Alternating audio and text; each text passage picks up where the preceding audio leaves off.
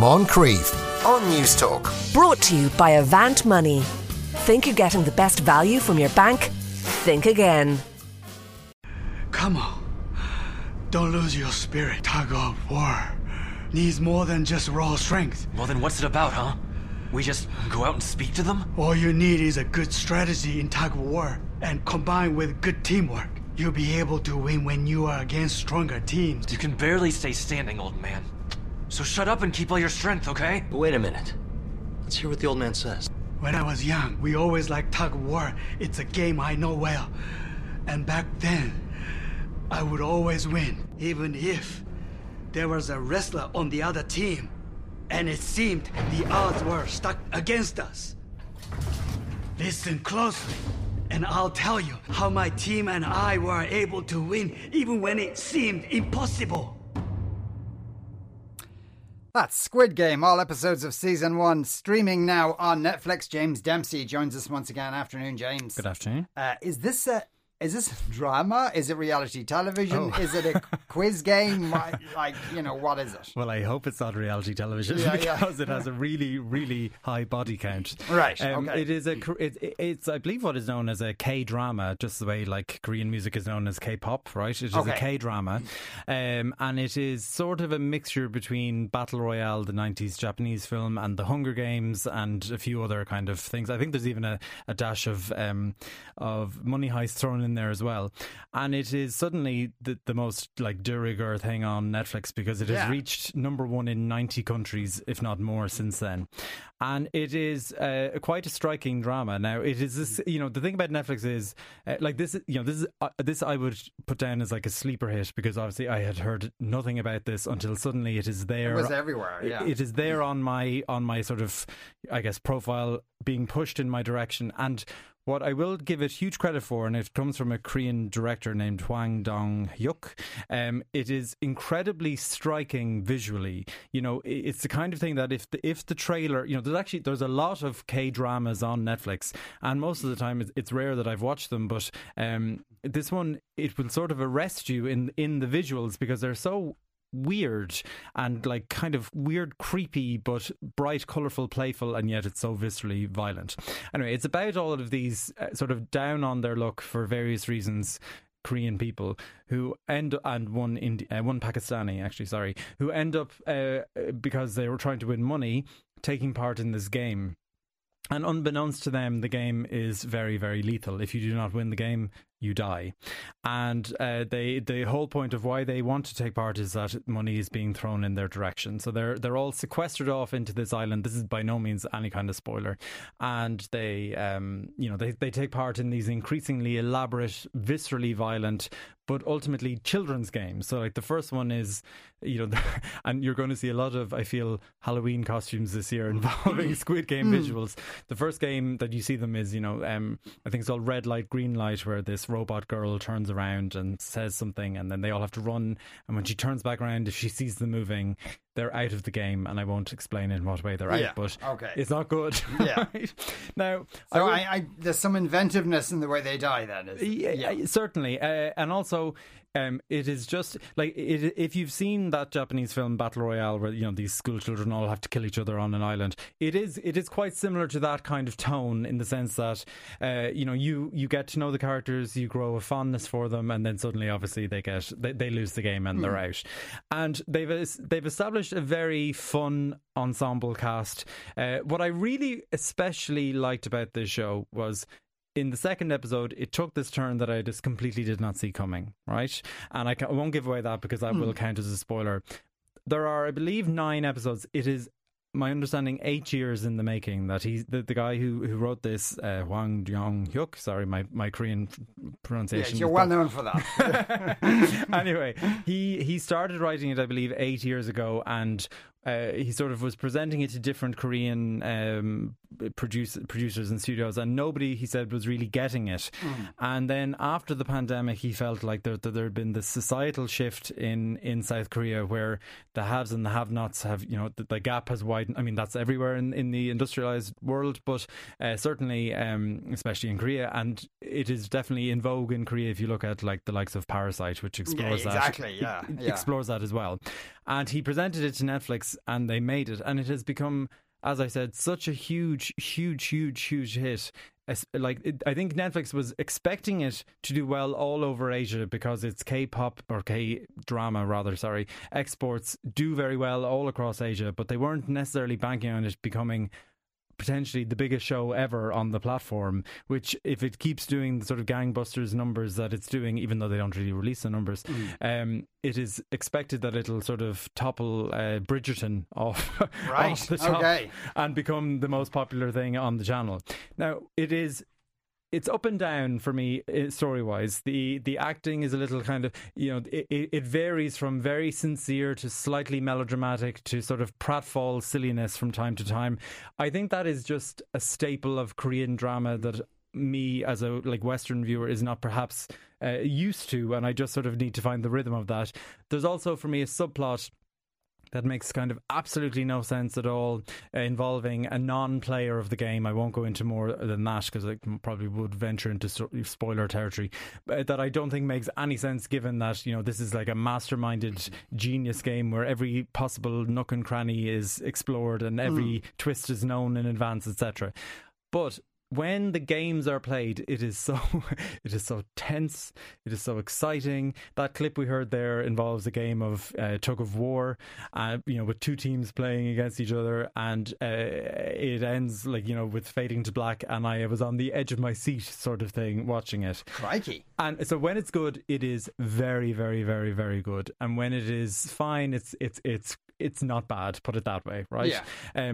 But I sort of would like this. I mean, I haven't obviously gotten to the end yet. I'm only, because the episodes are an hour long each, so it is, it's a 9-hour investment, right? I'm about halfway through, and I don't know where it's going to go. I mean, I know it's going to end badly for a lot of the contestants. I don't know where it's going to end overall. I would hope that this maybe is like a one and done kind of thing, because I don't know if we really want to revisit this over and over and over again and see new increasingly silly games being played. And these are all Korean childhood games that children all over Korea play all the time, obviously with less violent outcomes. I hope. But obviously this has gone to such stratospheric popularity that I would imagine a season 2 is all but guaranteed at this point. You can be sure of that. Now, all these people on the island, they're playing these games, they either die or they're going to win a huge amount of money.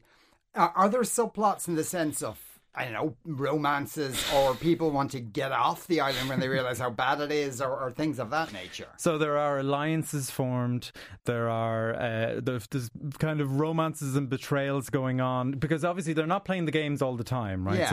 When they're not playing the game, they're in this kind of bunk bedded dormitory all together, and you've got a subplot involving you've got the contestants who are all just numbered, right? Our main guy is number 456. I have a personal fondness for number 212, who's this cutthroat female character, but then there's also going around in this sort of island adventure, and it looks like a crazy Escher drawing, except like in Barbie's house. Basically, they're going around in red jumpsuits, so there's a bit of sort of mystery and intrigue going on amongst the organisers. You've got then this sort of odd mask wearing head honcho who says very, very, very little, but we're to understand is the mastermind, puppet master of every single thing. But I just haven't gotten to the end yet. I expect all of these things will be cleared up. But the games themselves are so well executed. It's just, in terms of style, the show is so strange to look at, because it is like it's like a childhood nursery or something, except it is so viscerally violent. I mean, this is like tough at times. It is like, I was shocked almost by the real wincing played off against the childlike sets. It just makes it all so weird and creepy and strange that it's incredibly magnetic to watch. My word. Okay, and is the clip we heard there, I assume, is dubbed? Well, I pulled that myself because obviously I wouldn't even know if I was editing the Korean correctly, right? Yeah.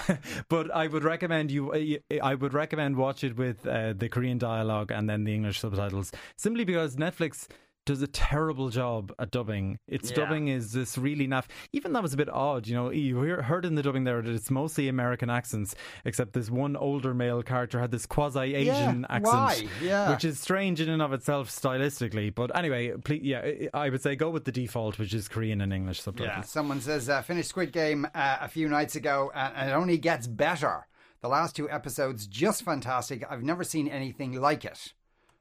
Says, I don't get the hype about Squid Game. It's basically just the Hunger Games on steroids, just wrecking my head. Is this not an idea we've rehashed over and over, be it Running Man or Hunger Games or whatever? I suppose there's a kind of a deadly game trope there. Certainly, I suppose, in a way. Certainly. Yeah. I don't think that this is treading particularly new ground, but I think what struck me about it so much was just the visual panache of it is so weird that it's like really, really striking. Yeah, yes. It's worth a look, even if you kind of look for 10 minutes and go, oh my God, that's too violent. But it does sound like it's worth a look. Right, our next show is Mr. Mayor. All episodes of season 1 are now streaming on Sky Comedy. Here's a clip.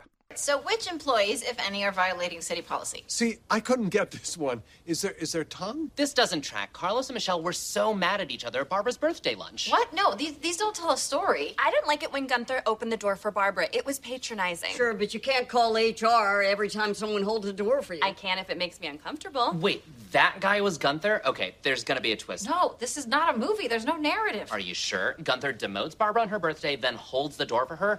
Villain. These are different days. Then why are they in the same clothes? You're supposed to focus on the two that were kissing. Yeah, was there an intimacy coordinator on that set? Because until that's confirmed, I don't think I should even be watching this. The answer is even consensual relationships should be reported. Really? But what if the secret is part of the thrill? Susan, I wrote that question in 1989. The correct answer is the kiss is fine because Carlos and Michelle are equals. It's consensual, and they're not bumming everyone else out by doing it in public. Right, that's Mr. Mayor. All episodes now streaming on Sky Comedy. Sounds a bit 30 Rock-ish. Very much so. Very much so, because it is right. So in more ways than one, it is written and created by Tina Fey and Robert Carlock, who were the people behind 30 Rock. And actually, it was originally intended to be a 30 Rock spin-off. So the idea was that Alec Baldwin's Jack Donaghy Donaghy, I'm not sure how they say it anyway, he was going to go off and become the mayor of New York. And you were going to have Mr. Mayor, where he plays this, you know, rich, elite 1%er who is now in charge of the city. And it got nothing like reality there. True. And it got into development, and then eventually Alec Baldwin actually dropped out of it, and then Ted Danson signed on, and he refused to move to New York, so they just relocated the whole show to Los Angeles. So it is about obviously it's about the mayor of New York, who's played by Ted Danson, and he is Neil Bremer, who is he's not the mayor of LA though. Sorry, the mayor of LA. Right, excuse me. Sorry, who is now this millionaire who ran on a whim and has been elected and is somewhat like of a fish out of water in local government, right? And then he's surrounded by a kind of stock of other characters. Holly Hunter plays his deputy mayor, R.P. Meskimen, who is this staunch environmentalist and the foil to him, you know, the kind of, you know, socialist government type against his millionaire, you know, 1%er. You have Bella Lovell, who was in Crazy Ex-Girlfriend as his chief of staff. Bobby Moynihan, who was on Saturday Night Live for a long time as the communications director. And then a host of other typical 30 Rock stalwarts and cameos appearing as well. Rachel Dratch, and then you have Andy McDowell, David Spade, Chrissy Teigen, all in cameos as well. So it's a big budget production. Originally they were supposed to film 13 episodes of the first season, and they only got as far as 9 because it was interrupted by the pandemic, and then they returned, and then there were repeated outbreaks of COVID on set, so they just said, okay, let's just call it a day. Oh God. But a second season has been ordered, and what I will say about it is it grew on me, but it is not a classic, right? Yeah, it's kind of it's sort of unfortunate for sitcoms especially that the kind of model now is to make only 10 to 13 episodes. It used to be make 20 to 24, because it takes a sitcom usually like a good few episodes to sort of really find its rhythm and for the audience to become used to the flow of it. Even ones that are classics, like I would say Parks and Recreation, a lot of people don't even bother with the first season and just go straight to the second. Yeah, well, that's what I was going to say. This may well happen. And I that could well happen. I will say, because it's the first season particularly doesn't really establish itself in any kind of obvious way. It's sort of a little bit like 30 Rock. It's a little bit like Parks and Recreation. The characters don't necessarily come out of it's a bit like a lot of other things essentially. That if you're going to give it a go, I'd actually recommend maybe watch the first episode to just give it some context, and then just skip to episode 6 and watch episode 6, because that's where I pulled the clip, and that was by a mile the best of the 9 episodes that I watched. Right. And if you want to sort of get a sense of what could this show be without, the plot is inconsequential. There's no development. It's a real one episode plot kind of story. So give that a go and see if you like it, and then go back and fill in the gaps would be my recommendation. But on the whole, it grew on me, but as yet it's not quite a classic. Yeah, the characters in this, and this is obviously a sitcom. It's not like sitting around having feelings or any of that nonsense that they have in comedy now. It's a workplace sitcom, Yeah, often in the 2 examples you gave there, that like the characters are not quite grotesque, but slightly getting there. You know what I mean? They're drawn in large brushstrokes. Is this a similar thing here? Yeah, you have you've got like a sassy gay, you've got a sort of careerist millennial who is single. You've got a sort of clueless millionaire at the top. You have a sort of dog's body government lackey who's finally got their job, and then you've got a bumbling idiot. So yeah, these are very, very broad strokes. Right. Now, what I will say, the ensemble works very well together. They have good chemistry. They play off each other extremely well. And you have to admire someone like Ted Danson, who has basically gone from sitcom to sitcom to sitcom to sitcom for 40 years and knows what he's doing. He can, what I will say is, when I was watching it, it was sort of hard to see a difference between him and Michael in The Good Place. They're kind of similar role. I mean, obviously, if you've watched The Good Place, you'll probably be like, what are you talking about? Yeah. But they are somewhat similar in their sort of deadpan know-it-allism or something. I can't quite put my finger on it. But yeah, look, sit down and watch 20 minutes of rapid fire Tina Fey comedy. If you're missing 30 Rock, if you're missing Unbreakable Kimmy Schmidt, if you're missing even Great News, which was a 2-season show she produced rather than wrote, I think that's on Netflix. That is well worth seeking out. You could do an awful lot worse than this. Right, okay, fair enough. You can't say fairer than that. Right, we'll move on to our third show, and it's called Star Wars Visions. All episodes now streaming on Disney Plus. Here's a clip. What? So you're a Jedi. It's been a long time since I killed a Jedi.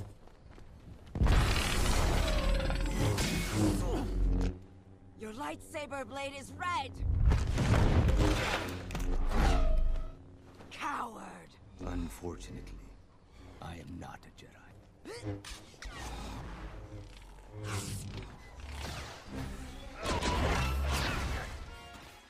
Yeah, some crackling dialogue there.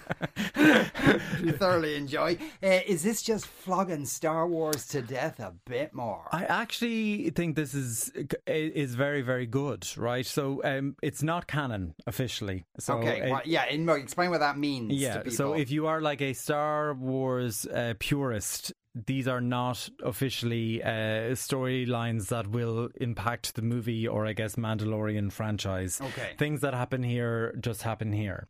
So what Disney did is they went to all of these Japanese anime studios and said, just take Star Wars and do whatever you want with it and create a little short. And I would say it's really 9 different short films or short animations, then sort of episodes of a show. Or you could think of them even as a pilot episode of a different show altogether. And they vary in length, in quality. Some of them are about 14 minutes. I think the longest one is 22. And they're all of these very, if you know your Japanese anime, which I have to admit I don't, but if you do, they are very big name anime studios in Japan, and they just sort of ran with whatever they wanted to do with any kind of story. Now, there are 9 different ones, and they do vary in quality. By a mile, my favourite one was the first one, which we heard from there, which was called The Jewel, which was sort of like a Yojimbo style of like riffing Japanese adventure, where and it's entirely in black and white, except for like any sort of laser beam or lightsaber or even light on a droid. They're in colour, but everything else is in black and white. So it visually is really, really beautiful and interesting to look at. And we heard the voices we heard there were Lucy Liu and an Asian American actor named Brian T. And it's just a story, you know, it's only 14 minutes long, right? But it is a duel between these two Jedi, or non-Jedi actually, Sith. And then in the other ones, I mean, they're completely different. There's one about a rock band. There's one about an elder Sith. There's one about 2 twins, you know, on opposing sides of the, you know, the dark side and the light side of the Force, etc. Right? And they're just all really.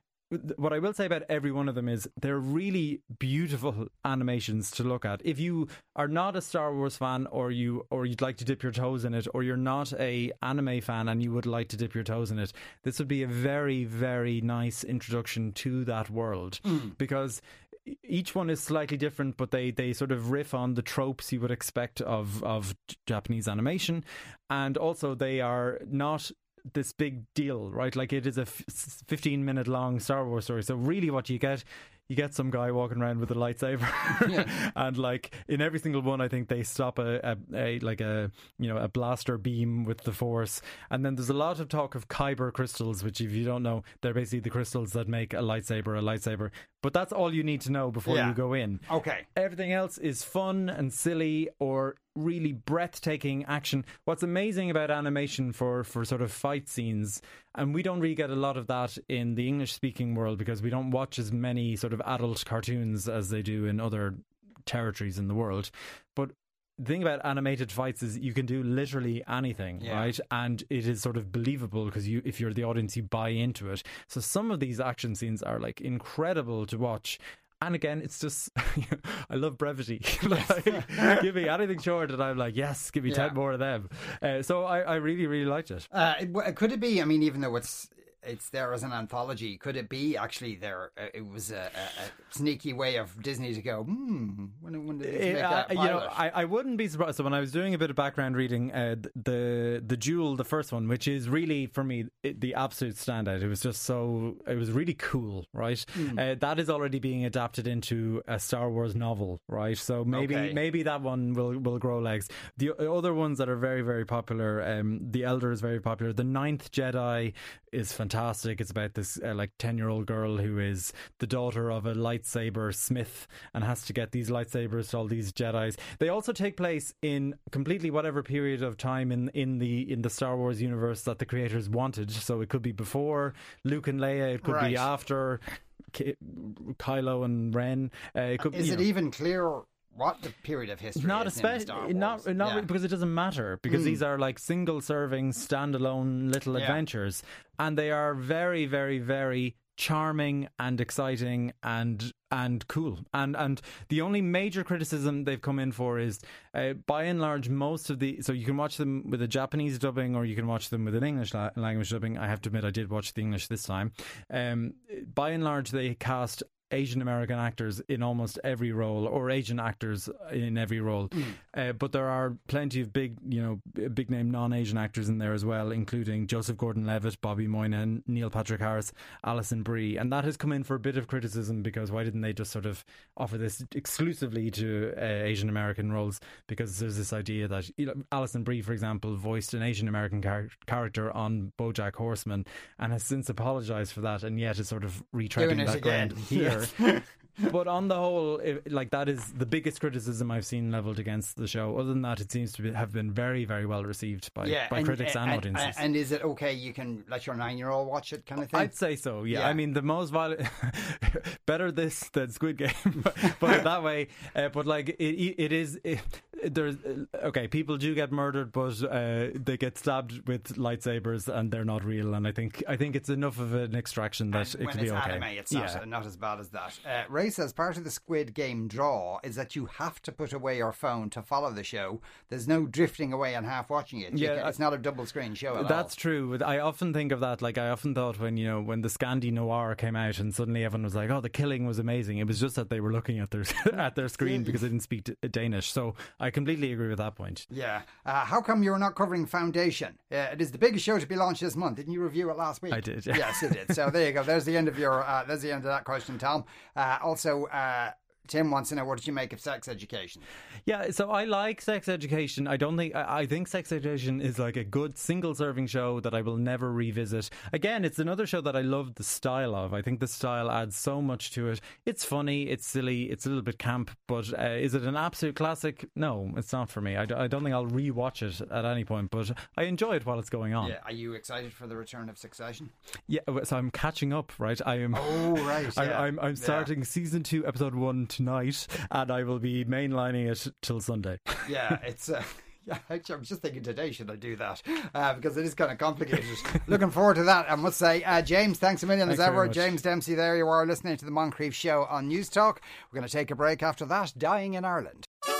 Moncrief on News Talk. Brought to you by Avant Money. Think you're getting the best value from your bank? Think again.